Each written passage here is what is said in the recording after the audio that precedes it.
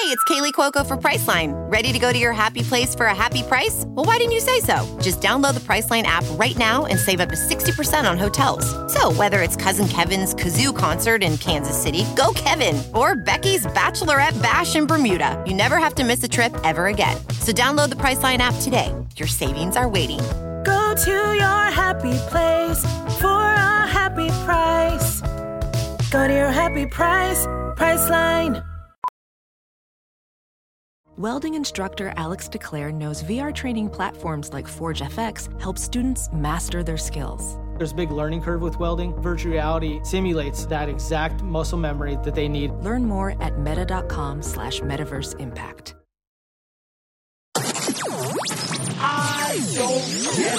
Podcast. What's up, everyone? Welcome to the I Don't Get It podcast. Naz, Lauren, and Ashley here. And we are joined by Carson Woods, who is going to talk to us about what the fuck cryptocurrency is. What is an NFT?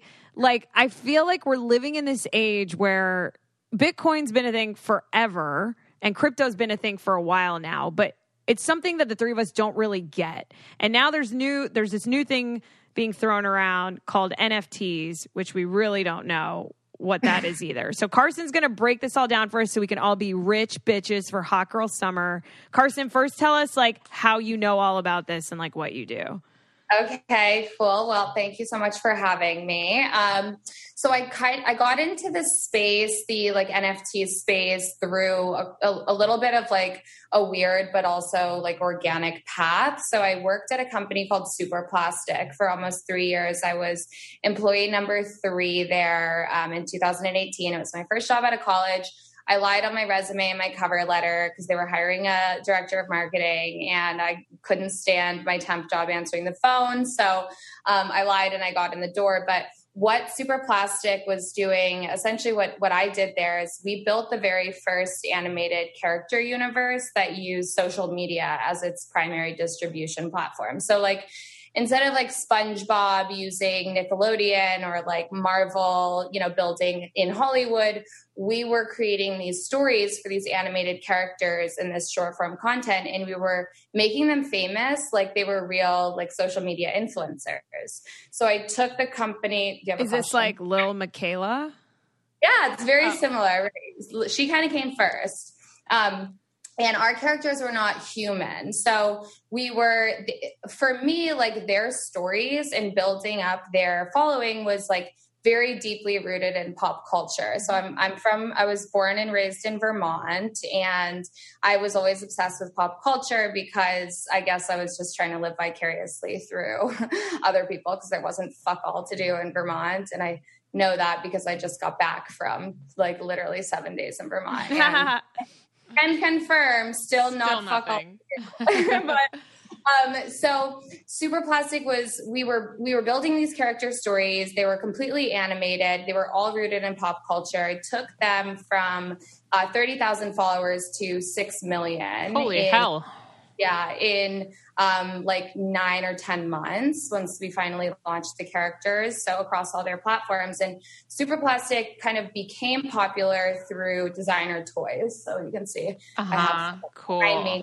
And all designer toys start as a 3D rendering. So they start in 3D, like you build them and then they get sent to the factory. And our animated characters were obviously animated, so they were built in 3D. And it was very easy for us to kind of move into the NFT space because it's primarily digital art. And a lot of people are finding unique ways to digitize their art. What is an NFT? Okay, cool. Glad you asked. So, and the like real definition, like it stands for non-fungible token, which I kind of say, like, if that still doesn't make sense to you, don't worry about it because I don't know what the fuck ATM stands for, but I still know how to. That's true. So true. To be honest. And what I really try to explain is that NFT isn't really a what, because it can be it can be really anything. It's essentially a how a transaction is made. And it's a how the ownership is verified, and it uses the blockchain, which is basically just a system of computers to like authenticate that ownership. So anything, like we can take a screenshot of this Zoom window right now, and we can, what they call mint it on the blockchain and create an NFT. And it just says that, this photo, this piece of crypto media was ours, like authentically and genuinely, it's ours. And when that sale happens, when we sell it to the next person, if somebody wants to buy it, say on OpenSea or Rarible or a digital art marketplace, then we can verify the transfer of that ownership using the NFT, which just points to basically a hash on the blockchain, like an address. So it's kind of like, when you if you buy something off StockX or the RealReal, that the consignor is going to send it to StockX or send it to the RealReal, and they inspect it and make sure it is what the seller said it is. And then you're going to get that little like green token for StockX, or you're going to get like the RealReal badge and bag from the RealReal. And it says like, yes, we've checked this out. It's real. That's just an NFT, and the blockchain is just a new and like verified digital way of like conducting that sale and that exchange. So Professional welder Shayna Ford used VR training developed by ForgeFX to hone her skills as a welder. The more time that you spend practicing it, that's what separates a good welder from a great welder. VR training can help students like Shayna repeatedly practice specific skills. Virtual reality definitely helps because the more muscle memory that you have, the smoother your weld is. Explore more stories like Shayna's at meta.com/metaverseimpact.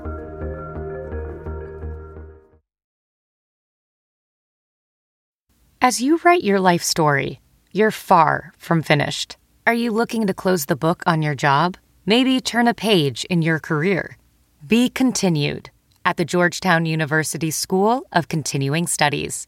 Our professional master's degrees and certificates are designed to meet you where you are and take you where you want to go. At Georgetown SCS, the learning never stops, and neither do you. Write your next chapter. Be continued at scs.georgetown.edu/podcast. I normally find bras to be so uncomfortable and constricting, but Skims has changed that. I love Skims underwear, so I finally tried their bras, and Skims has delivered again. Skims bras are worth the hype for the amazing shape and support they give, but what I wasn't expecting was how comfortable they are too. I've tried so many bras in the past, and the main issue that I have is that they weren't supportive enough, to the point where they felt slouchy. I love my Skims wireless form bra because it's so comfortable and supportive. The older I get, the more I care about actually being comfortable in what I wear every day. And with my wireless form bra, I no longer have to sacrifice my comfort for the support I need. Shop Skims bras at skims.com, now available in 62 sizes, 30A to 46H. Plus, get free shipping on all orders over $75. If you haven't yet, be sure to let them know we sent you. After you place your order, select podcast in the survey and select our show in the drop-down menu that follows.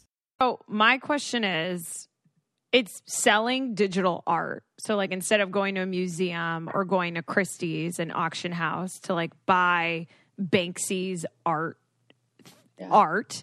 it's art on Instagram or social media platforms or on the internet that is authenticated. We know who the artist is. We have proof of who owned it. And it's selling that digitally. Is that bought with real money or bought with crypto? Does it matter? Well, yeah, let me back up really quickly because you can, when you buy something like from an auction house or even like an Etsy page, like you're going to get probably like from an auction house or whatever, a gallery, you'll get some type of like certificate of ownership and authenticity.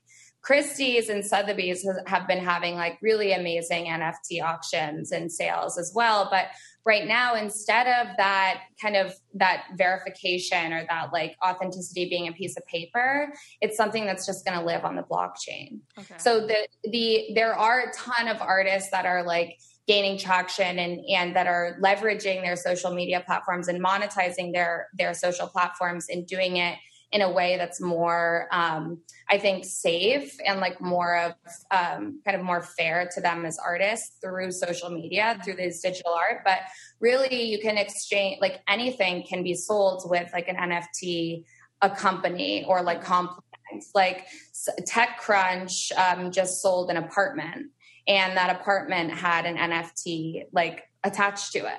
So whenever that is sold again, that you can see who owned it first. You can see how the sale increased or decreased. It's like, you can also go on Zillow and see the same thing, but because like you can see how much something sold for before, but that is like more of, this is why what we say in like blockchain and in like cryptocurrency and in the crypto world, like it's decentralized. So instead of, one kind of institution, a centralized institution, like, a Zillow or like a car dealership or something owning the contract of that sale, and like also kind of having control over what they share or don't share, we're doing it in a way that's like decentralized. So it's more open, it's transparent, and it's more fair, I think. And it's just, people are leaning toward that because there's so much control like over our lives that we're not even like making ourselves aware of. Like we all have a digital identity.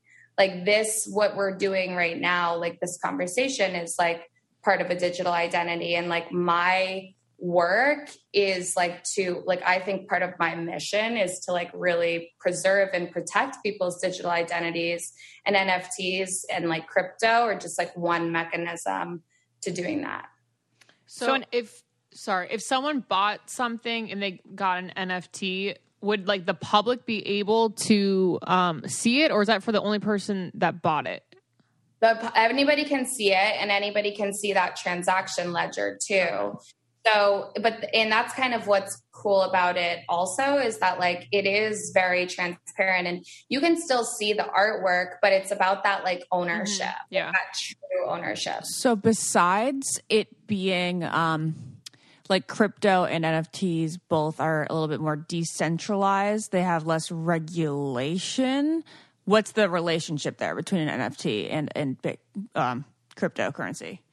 Well, so crypto, this is where like that stupid word fungible comes in, where it's like, that like somebody who chose that word did not look like any of the four of us, because it's like, could you just make it easy from the very beginning? Like like seriously, but, so it's non-fungible, meaning that like, fungibility is like the something being malleable, or like that it's, you can't, anybody, like I can, like I said, going back to this kind of Zoom call, if we took a screenshot of this, I could say this screenshot is worth $10 million.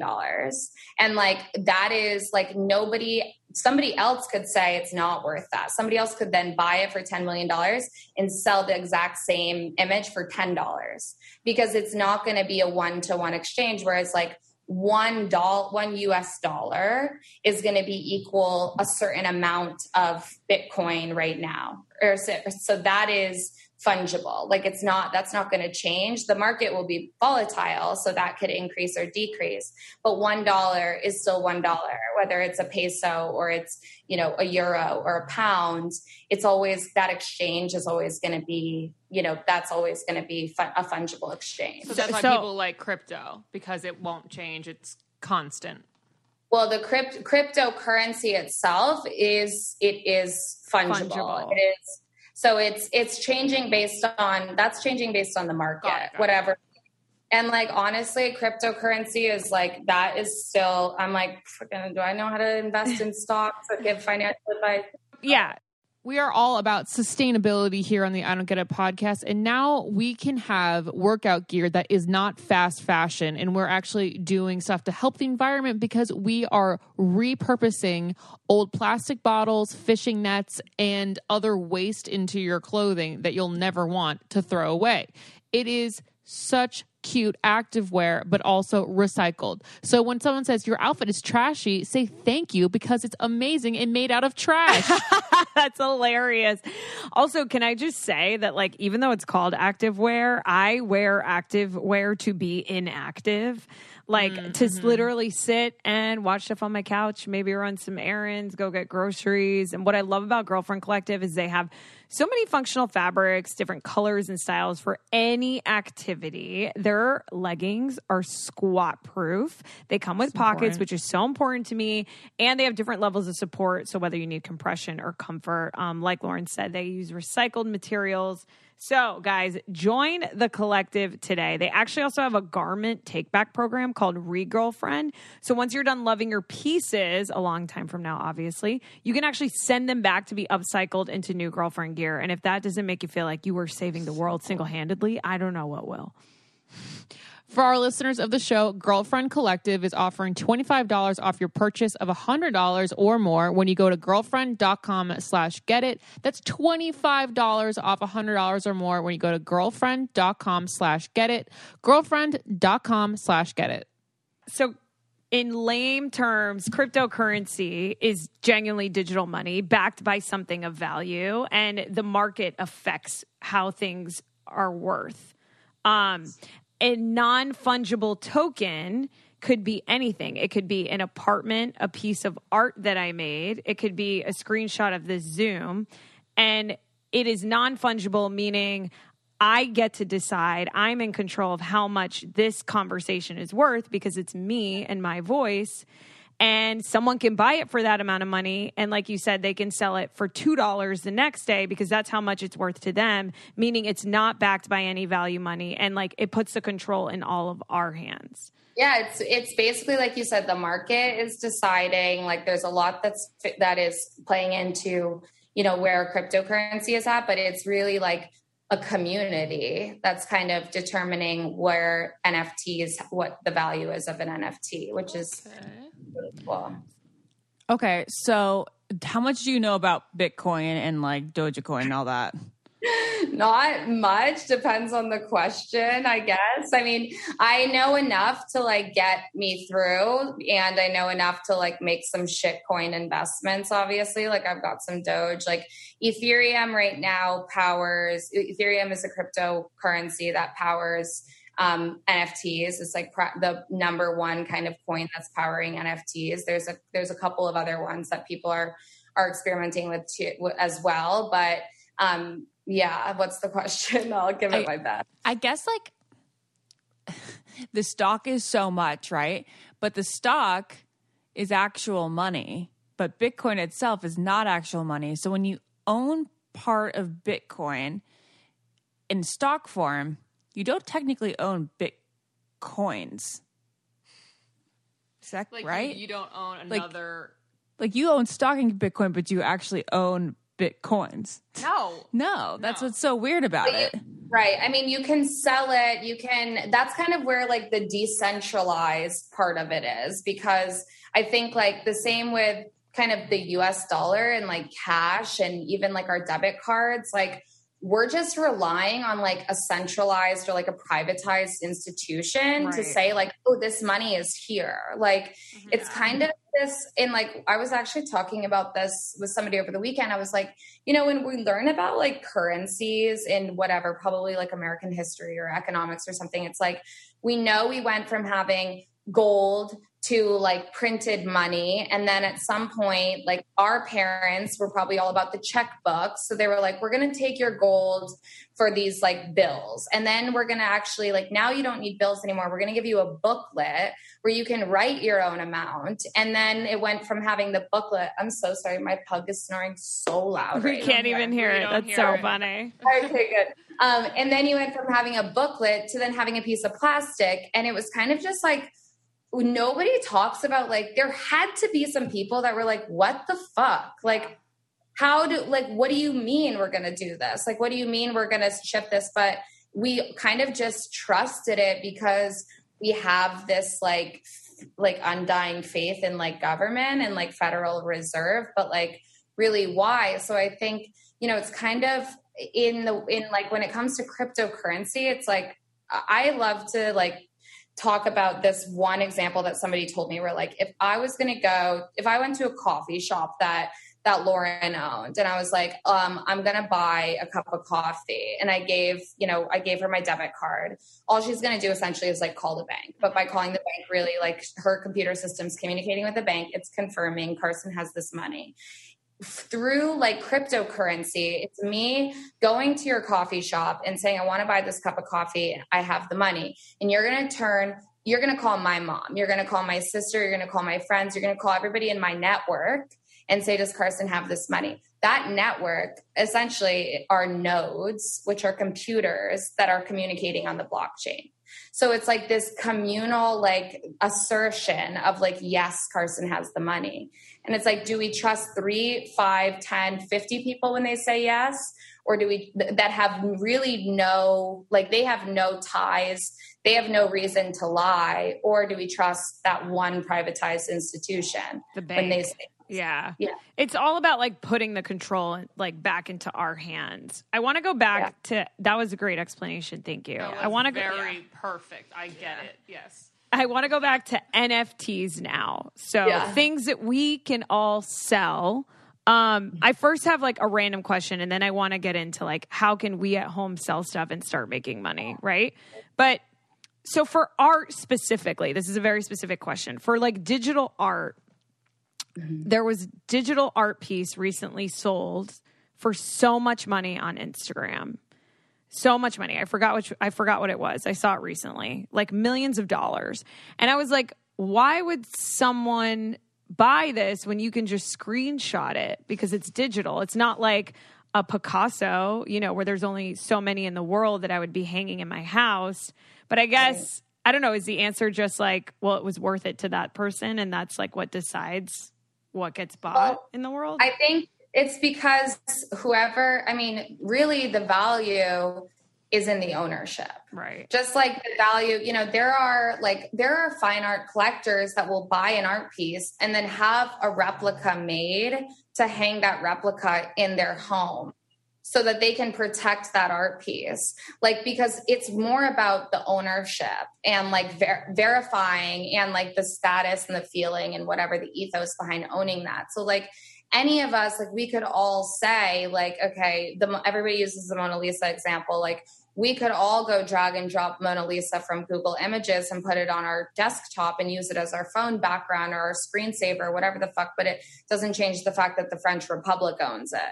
And like, that is who has like the real piece. Like people travel, where is it displayed at the Louvre or whatever? Yeah, People travel there to go see that, to go see like the original piece. And that is like kind of what the value is. That's where it is in that like true ownership. But that makes sense to me because the person that owns it is making money by people buying tickets to go see it at the Louvre. Yeah. How do you profit off owning something digital?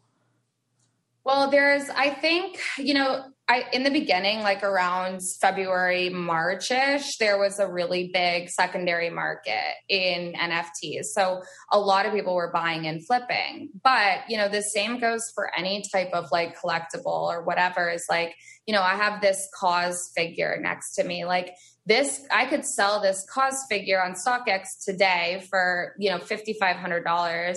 How much am I going to be able to sell it for in 10 years? Yeah.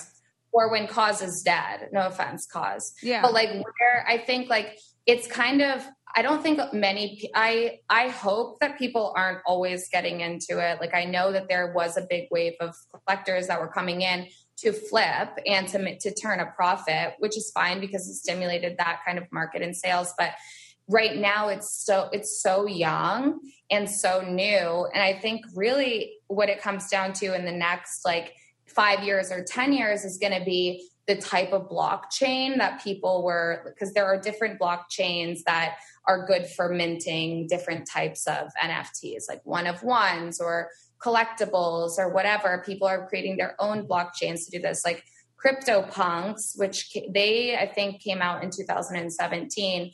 They were these collectibles of these like 8-bit punks. And there was a huge auction. Sotheby's is having an auction. Christie's had an auction. Jay-Z just changed his profile picture to one. Like these are reselling for millions of dollars and they were bought for almost nothing. And it's just because of like the status and the longevity and the fact that they were first and they were, or I don't know if they were exactly first, but they were hella early. Right. And what that kind of means for the market. So right now I do feel like there is an investment to it, but really like I'm just collecting because these are things that I like. Right. And I will have a way to display them at some point, the same way that I display like the artwork and on my walls and the trays on my shelves. It's just a matter of like the display technology, matching the quality of that artwork. Lauren, why is being healthy so hard? It's probably the most difficult thing, especially after I've done hair all day and all I want is a brew. A beer, a brewski, a loose brew, a roadie, anything. Roadie. A roadie. But I have learned that I can have my cake and eat it too when it comes to wanting a drink when I'm done working and being healthy. And that's with Coors Pure. Yes, Coors Pure is organic, but they're chill about it, Like, it's a refreshingly simple beer. They make it with organic barley, organic hops, and water. The best part is that there is 0 goose egg sugar in this thing. It's only 92 calories. Literally the perfect beer to celebrate the wins of everyday life. And it's pure. If you're out on a boat, you're enjoying the summer day, you want a delicious beer and you don't want to feel guilty at the end of the day, like, shit, what did I drink? Oh my God. This is only 92 calories. You can have a couple of these and feel fine. Thank you, Lauren. You'll feel fine about your caloric intake. Exactly, guys. Coors Pure is a perfect beer to celebrate the wins of everyday life. So when you want to enjoy a beer without the guilt, reach for Coors Pure. It's organic, but they're chill about it. All you have to do is go to CoorsPure.com to see where you can find Coors Pure. Celebrate responsibly. Coors Brewing Company, Albany, Georgia. So how do we know... How can we how do we sell an NFT and get into that? And how do we create value around it? So the three of us were together watching the Jake Paul, Floyd Mayweather boxing fight. And he was wearing a Pikachu Pokemon card around his neck. Mm-hmm. And I was like, oh, this is genius. Someone out there is going to want this. That's an NFT, right? Like he was wearing that to create value, to sell it for whatever amount he wanted to on the blockchain. So that Pokemon Pikachu card was an NFT. Well, that had an NFT backing it, right? Exactly. So that sale and that exchange was going to forever be like a part of the blockchain. And I think there's a really like a lot of people are kind of trying to figure out like just how to do NFTs or whatever, but really like this is a new medium. It's a new marketing tactic. It's whatever you want it to be. It can be, for some people, it's a new investment strategy or it's a new revenue stream. Like it's really just new technology. Like there's so many events and kind of like evolutions in history that I point to and think about, like even Instagram or Snapchat or then Instagram stories. Like these are all just new tactics. Like we see people monetizing their kind of audience, their fan base, their followers in like a multitude of different ways. And I think like same for artists and content creators and anybody else, like you can use this as a medium. So you could, create content that is just sold and exchanged as NFTs. You could also sell, tickets. Like if you guys did like in-person, like podcast recording sessions, say you created 10 NFT like tickets for this, only 10 ever. And you said that the person, the holder of this NFT is going to get to come to our podcast recording and then have like a hangout with us after. But we're only ever going to make 10. Well, say that you sell them for, $100. And that initial group of 10 people will get to come and have that unique experience with you. And then they want to sell them because maybe you said as like a kind of exclusive or like kind of a hype strategy, you're only ever going to make 10. If one of those people resells that for $1 million, what's really awesome about this, and I think probably the biggest piece that I left out, is that you as the original creator, artist, will always get a royalty on that in perpetuity. Wow.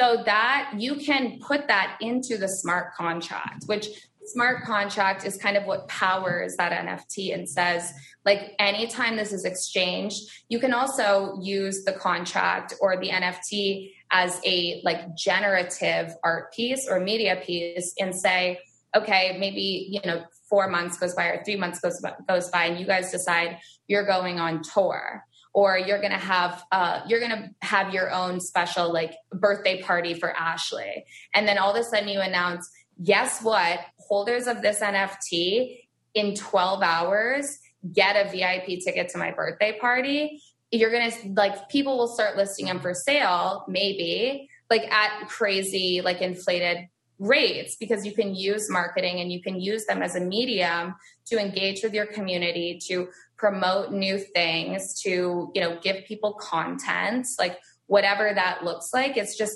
the opportunities are so endless. Better than like a ticket, because then a ticket you could sell on like a third party StubHub or something and you get none of that. You get none of the hype. You get none of the royalties. Right. This is like all about us controlling everything. Exactly. That's like, so this is the kind of like core of crypto that like I'm obsessed with is the idea of sovereignty and like self-sovereign identity.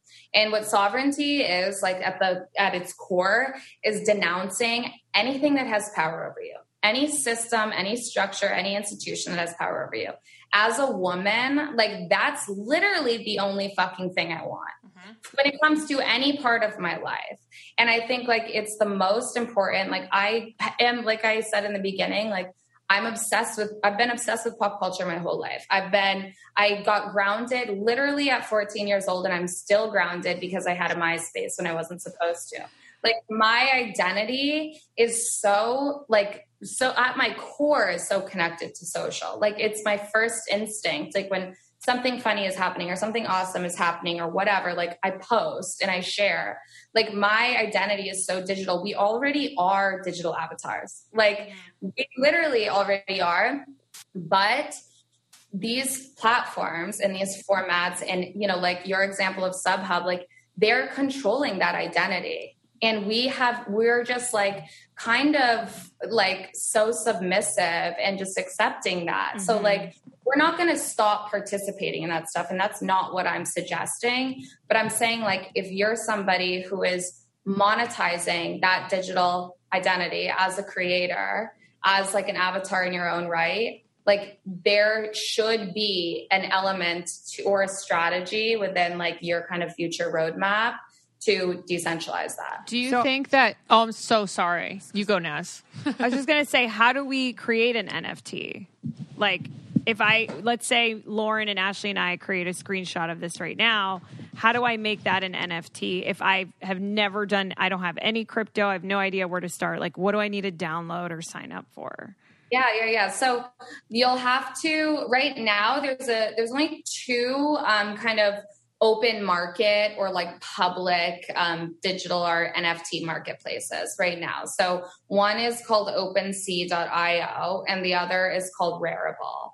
And what those are, so like a lot of the other marketplaces, they're what people call curated, what I like to call gatekept, because they're not actually, they're not authentically curated. I just accepted a role as chief experience officer at a newly announced digital art marketplace that will be truly curated. But if you go to one of these like open marketplaces, you will need some type of like digital wallet. So the one that everybody uses and the one that those two marketplaces uses is called MetaMask. And what you'll do is you'll set up a MetaMask wallet and you'll buy using, Wire. You can also use like Apple Pay to buy enough Ethereum to mint an NFT. And then really it's just like a creator studio. It's like a drag and drop format. And then they do the minting for you and they do whatever. And then you list it and put it for sale. And you can decide if you want it to be, a certain number of editions. You can decide if you want it to be an auction. Like there is a bit of I think there are some roadblocks and like some real barriers to entry when it comes to like education and just making this super simple for people, which is, why I like jump at the opportunity to have a conversation like this, because first people have to give a shit about what it is that, we're talking about. Right. And then they'll be more open and like more excited to figure out like, well, how do I actually do this myself? And like, there's some trial and error that goes into it. Like you have to kind of feel your way around, but there's a lot of resources. And like, I have to say, like I said in the beginning, I had a job, like I was employee number 3. I had several positions there. I was the director of brand development. Like at 26 years old, I was like, I never thought I would be like, I would have such an awesome salary and like such a great position in my life. And I was getting deals with like Gucci and Fortnite and like Rico Nasty and J Balvin. Like it's just shit that somebody from Vermont was like, could never fucking imagine this would be my life. Like I quit that job to do basically like, just go out there move to LA 10 days later, start consulting for as many people as I could, because I was so obsessed with the community, because of how like supportive and genuine and authentic that they are and that they were then and still are now. And like anybody that comes in, like, I think, a lot of like really like high profile celebrities are like entering the space, and some of their sales on platforms like Nifty Gateway, which is really like, kind of like the StockX of this space right now. It's like where everybody wants to be. It's like Complex or whatever, High Snob. But people are seeing that like those high profile celebrities are having sales that are like a drop in the bucket compared to some of these like digitally NFT native artists who are in the community, who are helping people, supporting people, building friendships every single day.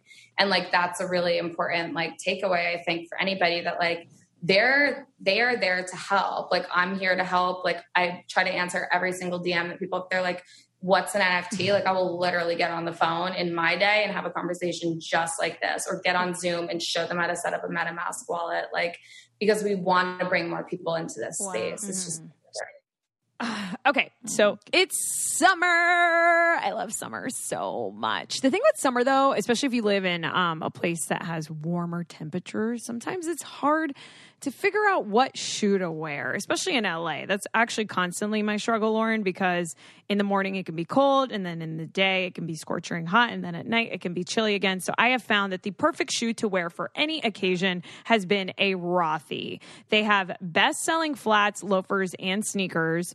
They also have sandals in an array of colors for exploring, and they have a bunch of new styles. Plus, their spacious washable bags are perfect for summer getaways too. So not only do they make shoes, they also make bags. My favorite thing about Rothys is it's always like, it's not something that's too hot on my foot, and the flats are light enough where it's like keeping my foot warm. Do you know what I mean? Like, it literally goes with any outfit, and I never regret it. Sometimes when I wear sandals, I'm like, why did I wear sandals? Yeah, I should have wore something comfier. The Rothys is just like literally the answer. You'll never regret putting them on your feet. Rothys is also introducing men's sandals. So Rothys' newly launched men's shoes are intentionally designed with an artisanal level of detail and created with nearly zero waste. Rothys men's shoes are durable, washable, just like our ladies' shoes, and better for the planet. Plus, rigorous testing during R&D results in a perfect fit wash after wash. Yes, guys. So to help you welcome summer in style, they're doing something very special. That's right. They gave us a chance to share this super rare opportunity with our listeners for a limited time. So through August 1st of this year, 2021, you can actually get $20 off your first purchase of $100 or more at rothys.com/getit. That's ROTHYS.com/getit. Trust us, you do not want to miss out on this. Head to rothys.com/getit to find your new favorites today. So do you think that people listening, if they're trying to invest wisely, they should invest in Ethereum? This is not financial advice, but I think I am an Ethereum maxi. Like, I have an Ethereum tattoo that I got with like two of my other friends. So this is it. That is the advice. I will say though, Ethereum does not come without its flaws. Like, a lot of people talk about the carbon emissions. A lot of people, there's really, really high, what we call gas fees, like what the cost to mint something can be, $500 sometimes for artists, which is again, another one of these barriers of entry. So the marketplace that I work for called 888 The New World, we're actually going to be using Flare, which is a new layer 1 token and blockchain, which will have 0 carbon emissions and like penny cost to mint. So it's good to keep an eye out. Like it's always, I think when you're talking about what like currency or like whatever to kind of invest in, like layer 2s, which I don't really know the difference. I think like there's kind of a blockchain that powers it. And then there's like a little mini blockchain that's kind of put over top of it that helps absorb some of these like issues with whatever the layer 1 is. But layer 2s are going to start to fall off, I think, in the next couple of years. And these new like layer 1 blockchains are going to really rise up. And I have to say, like, all of that advice is like what I've, gathered from people that are way smarter than me, because I'm never the smartest person in the room, because that's like just, I would never even be in this conversation because you're a perfect balance. Like you're so easy to listen to, and you're cool, and you're pretty, and you're smart. Like I think you're the whole package. Don't poo-poo yourself. Yes. Everything Lauren just said. How long does it take to get something minted? Like a couple seconds to a couple minutes. It depends on how many people are on the network. Got it. So it's like that coffee analogy that I told. It's like, it depends on how long it takes all those computers to communicate, and like what your connection is like, and how many people are on the network. Like if everybody's trying to mint, everybody's trying to buy, like, but yeah, it's pretty fast. That's crazy. What is some of the craziest things that you have seen? Is NFT a verb? Do I say get NFT'd, are an NFT? Like, how do I even use the word? I mean, like, I don't know. I've heard everything, like, honestly, but like, I would say like NFT is like a noun, I guess. Okay. I'm also like not great. Grammar is not my strong suit. Me neither. I use Grammarly Premium even on my emails. So, but I think that, I've seen some crazy shit. Like one time I was like, I ended up somehow like moderating this Clubhouse room back in like the beginning of March, where it was like Diplo and Dylan Francis and some other people like talking about NFTs, and they were just like completely like butchering it. And some of my friends who were on stage with them, they were like, bring Carson up. So they brought me up, and I ended up moderating this room with Diplo for like 6 hours. And like Paris Hilton was in there, and Lindsay Lohan was in there, fucking Pete Wentz was in there, like it was so wild and weird. Like don't even know what happened, but somebody took a screenshot of that Clubhouse stage and literally minted and sold it.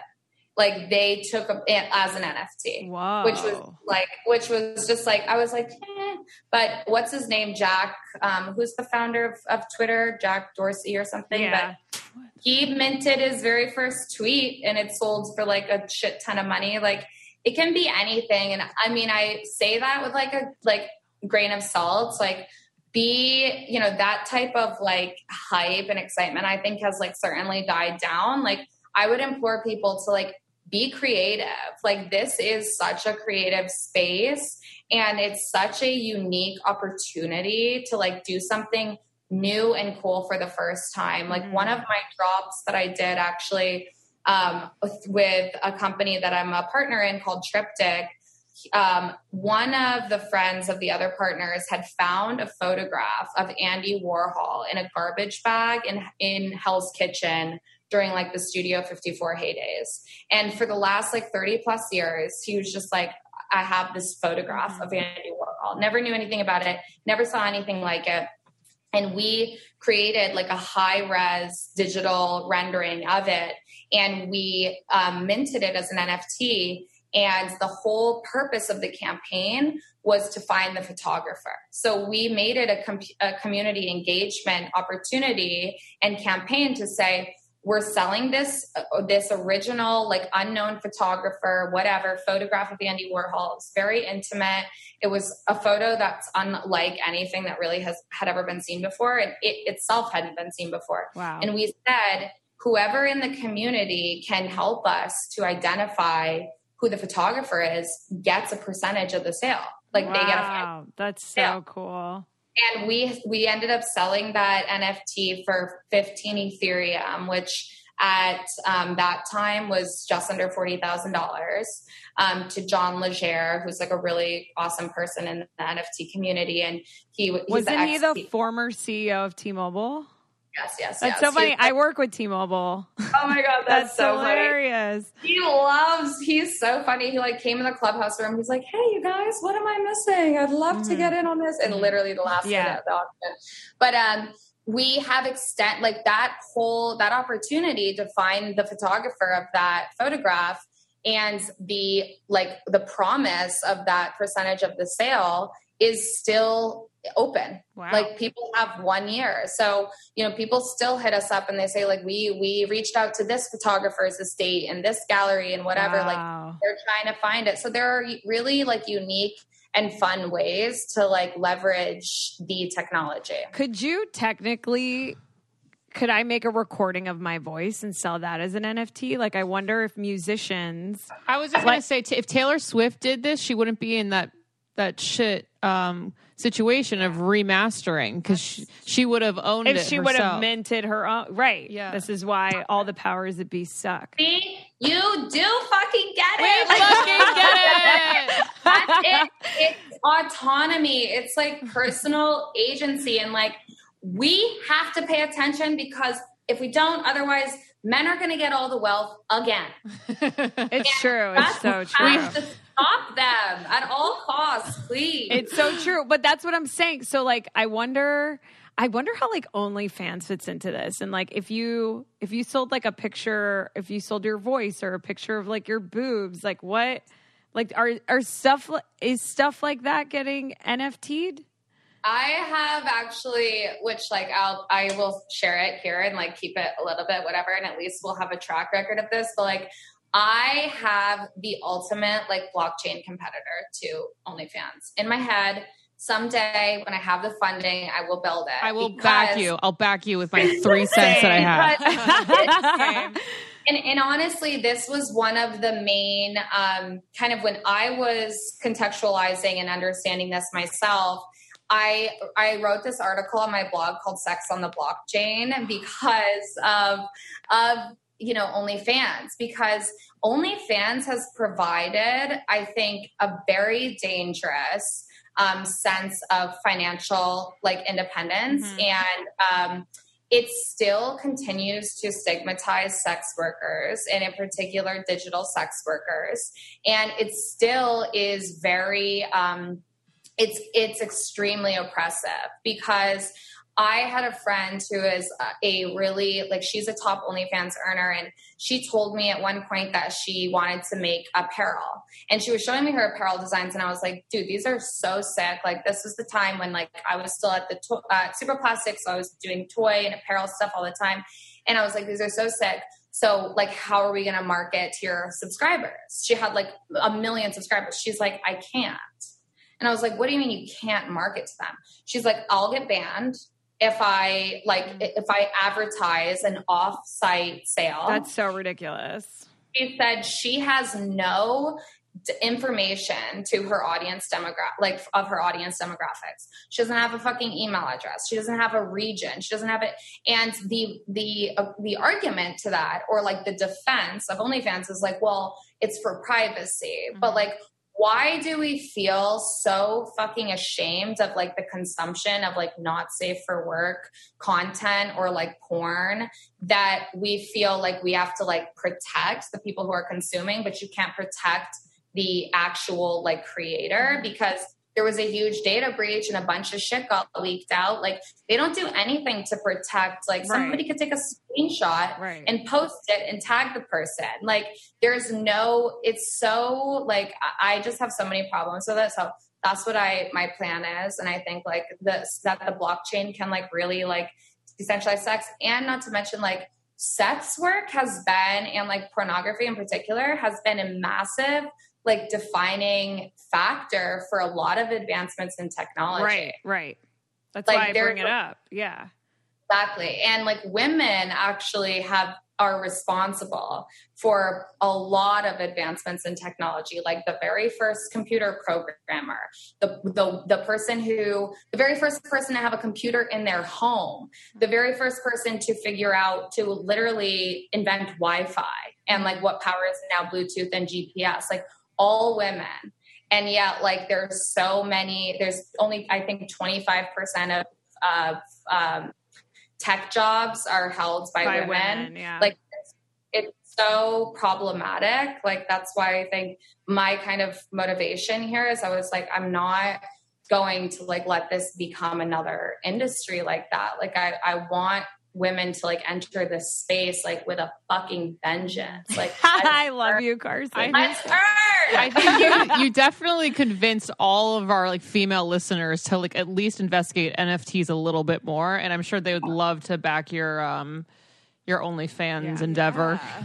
And when does Flare come out? Because, okay, so we didn't get much into minting, but you did say that that's a barrier of entry. So, like, what are the barriers of entry? So it's not like I can just go get it minted and then make $1 million. Like, I have to pay to get it minted. And it sounds like it's not cheap. So tell us more about minting and how Flare's, when Flare's coming out and how it's helping. Yes. Yeah. So basically, like, the minting is essentially just another way of saying like mining. Like because the NFT has what is called like a hash or a token. Like it has a token hash and an address, which is like the way I describe it honestly to people is like, think about using a library and like a Dewey Decimal System. Like that, imagine the structure, like the institution of the library is the blockchain, and every single book that's in there is the NFT that is existing like within that blockchain, and there's a hash and there's a token address for everything so that you know where to find it. And there's a process to getting that number and getting that address, which takes time, and it takes the energy and the power of the computers. So that itself is very costly, and it's a high consumption of energy, which is why there's like so many conversations around carbon emissions. And, you know, a lot of artists are seeing that barrier to entry because since there's so many more people that are now like minting and really trying to get into this, it can cost, you know, at one point I remember seeing like, even to buy an NFT because you have to make that exchange, which means there has to be another new hash, another new address. Like it was at one point like $500. Like it was crazy. So Flare is, and I'm still like, we just at 888 The New World, like I just came on board, like I just entered partnership with them, and I am like really excited to learn more about like how they work and how they're structured. But I know that they're, you know, layer 1 blockchain that's going to have no carbon emissions and like literally 1 cent like mint fees. Oh, so cool. It'll be awesome. And I think like those are two barrier to entries. I think also just like accessibility, which I'm, you know, a huge kind of, you know, advocate for. I think people need to be able to, if this is happening on a computer, they need access to computers. They need, you know, content and education materials that are distributed in a way that can support people who have disabilities, who have vision impairment, who have hearing impairment. Like people need to be able to access this technology to really like leverage it. And part of that accessibility is the education. And there's not really like one place to go, which is like another, you know, a future business goal of mine to, you know, kind of create that, because I think one of the problems is that the people who are creating educational resources, and like I have to say, like shout out to like, you know, OpenSea and a lot of these other marketplaces, they're great about like creating blog posts and kind of infographics and stuff, but a lot of times the people who are curating those or like who are contributing to those are people who have this like already inherent understanding of how it all works. So they're not taking the time to kind of like to break it down. Give the coffee analogy. Yeah. Is it OpenSeed or OpenSea? OpenSea.io.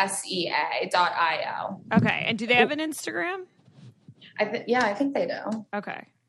A lot of this stuff is happening on Twitter. I gotta say, Twitter's. I'm not on Twitter. Oh, that's like how stocks are. Like people talk about them on Twitter all the time. Do you own it or have bought any NFTs that you can share about? And like, what are the most popular ones out there?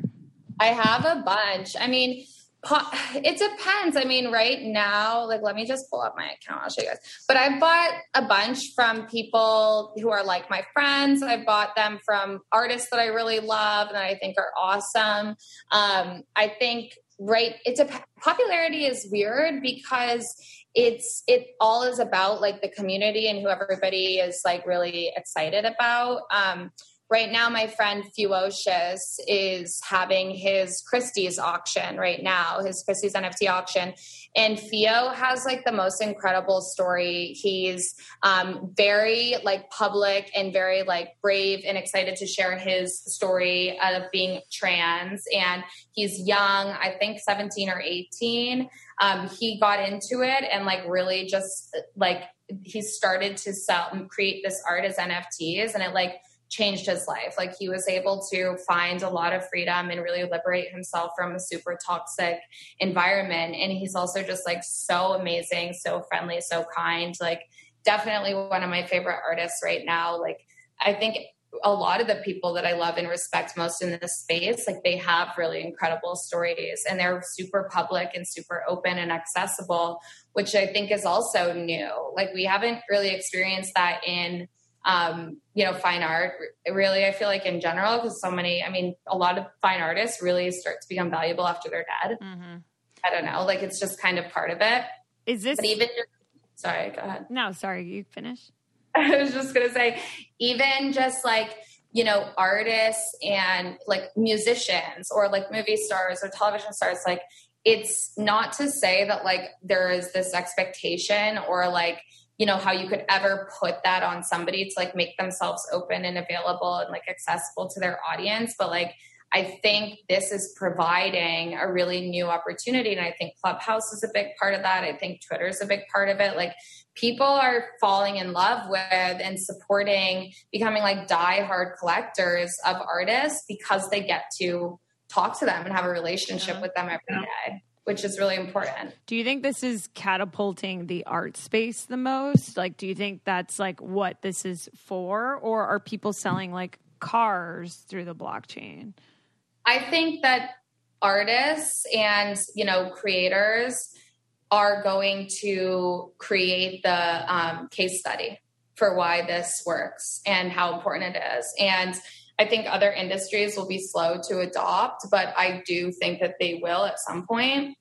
It just depends on how quickly like we have like this collective like consciousness and agreement that we're tired of kind of living our lives under like, the assumption or like false kind of optimism that these privatized institutions are taking care of us. I mean, we're being weaponized in like corporate battles every day in ways we don't even know. Like, Epic Games and Apple were just in a lawsuit together, and Apple was saying that if Fortnite was to be in the Apple store, like in the App Store, they were going to have to pay the 30% fee for all in-game sales. And Fortnite was like, what the fuck? Like, and I think like, I totally agree. Like, what the fuck? Just because there are so many people, like that's a way that kids and people are like building community, like having experiences, like entertaining themselves. Like it's fun. And Epic was like, we're not going to pay that. So Apple removed Fortnite from their app store. So like to like us kind of like going through life or like whatever, but like what the 10,000 foot view of that is like, Apple had absolutely no fucking regard for the people who have their products, who want to also play Fortnite. They didn't give a shit about kind of like weaponizing and saying like, okay, Epic, you don't want to play by our rules. We're going to remove you. Like that impacts that impacts us. Like that impacts people who want to play. That impacts Apple users. Like we're being used as like pawns in these like as part of corporate agendas. And like, what are you going to say? Like, well, I'm not going to use Apple products anymore because I want to be able to play Fortnite. Like that's a product that's part of your life. And if one person or 10 people or 20 people decide not to use Apple, it will never even cross their desk. Like it's not a big deal. Right. So Apple wouldn't care, but Epic's would. What? Well, she's saying Apple doesn't have like a regard for like all the people that like really want to play Fortnite and build communities and make friends through it. Like they use us, the customer, as a weapon. Like, oh, well, fine, we're not going to let you do that. Right. And that's like an exaggeration, but it's like, for me, like it's me exaggerating, like, but I'm just saying that type of power over people is really problematic. And it's clearly clearly these massive corporations are not above kind of using us in that way to get back at each other or to kind of like, make the other person pay or whatever. Like, it's just not. And I think we're going to see more and more of that. Like there's a lot, look at what the data breach and like the kind of whatever happened with Facebook and like the election. And that was all just watch like The Social Dilemma, right? On Netflix. Like we're not even aware of, and we're kind of like blindly still participating and consuming, and we're not going to stop. Like, let's be honest. We're not just going to like stop using these products and, meaning like apps or physical products or whatever.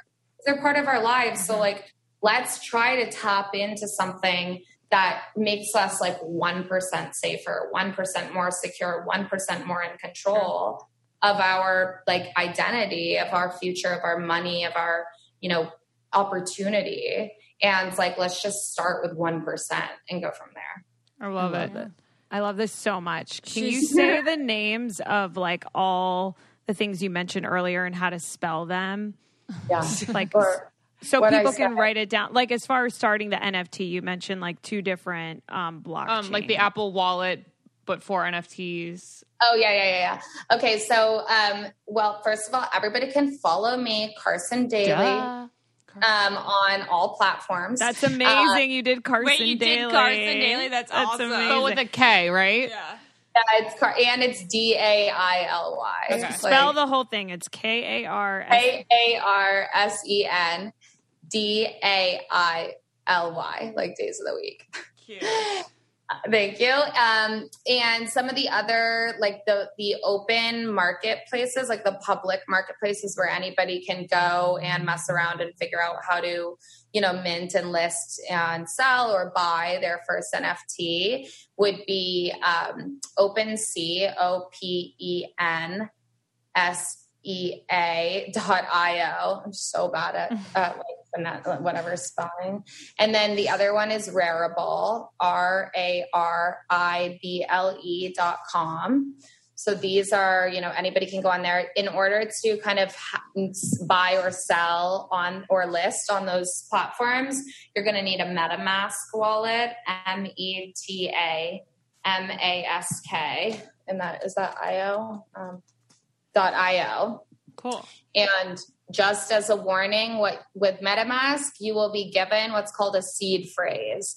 Do not store this in your phone. Do not share it with anybody. Do not take a screenshot. Write it down. Memorize it. Teach yourself a song or a story about it. Never tell it to anybody in your life. Okay. Never write it down anywhere.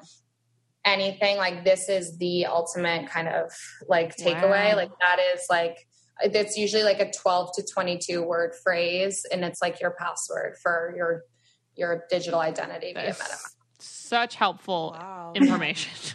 I am so excited, Carson. This was incredible. Thank you so much. It was so much better than I could imagine. Yes. So good. You were able to explain everything like blatant terms. Thank you. Good. Well, I'm glad, and I appreciate the opportunity. Like, I think, a lot of people are still like, but just the more kind of like, I know that I'm early in like my space. So like, just the fact that you all want to like give your platform to have this conversation, like my work would kind of like be, it wouldn't really mean anything if it weren't like, if you guys weren't showing up early.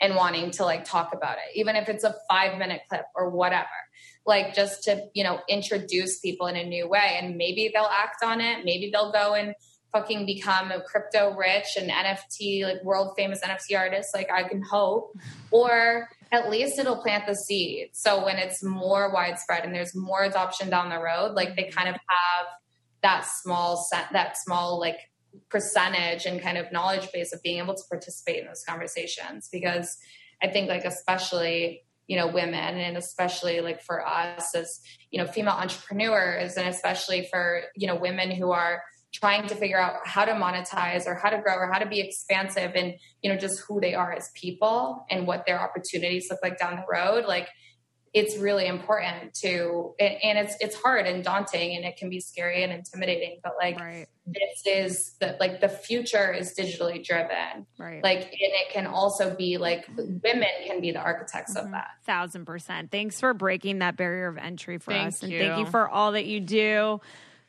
The autonomy is amazing and you're the best. And so Carson Daly on all social platforms, right? Yes. Thank you so much. All right. Bye. Go get rich, guys. Bye.